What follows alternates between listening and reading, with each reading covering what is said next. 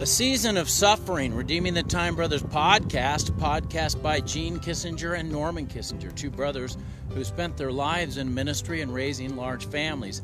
Our desire is to provide a digital place for those who long to belong, and as always, we want to leave a nightlight on for you.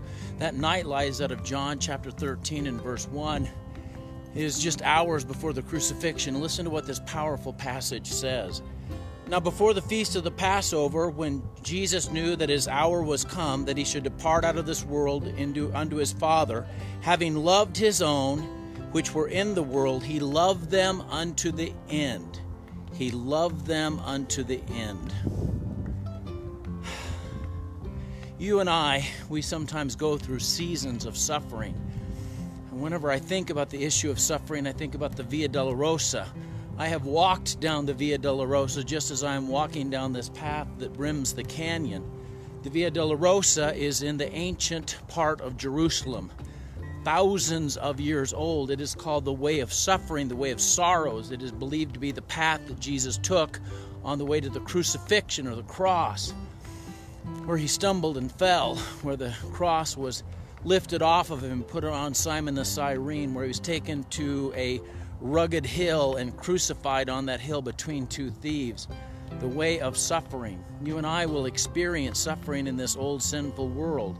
There are seasons of suffering in our lives, and we need to know when we are going through those seasons of suffering, we need to remember that Jesus never tapped out.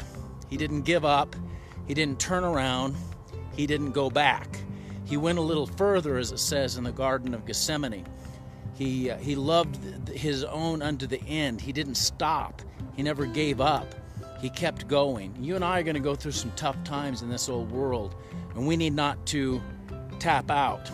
We need not to give up. We need not to turn around. We need not to go back, because we're remembering him who endured the suffering of the cross, who literally strove for us even to the point of shedding his life's blood. And because he didn't give up, we're not going to give up. There may be hard days. That's okay.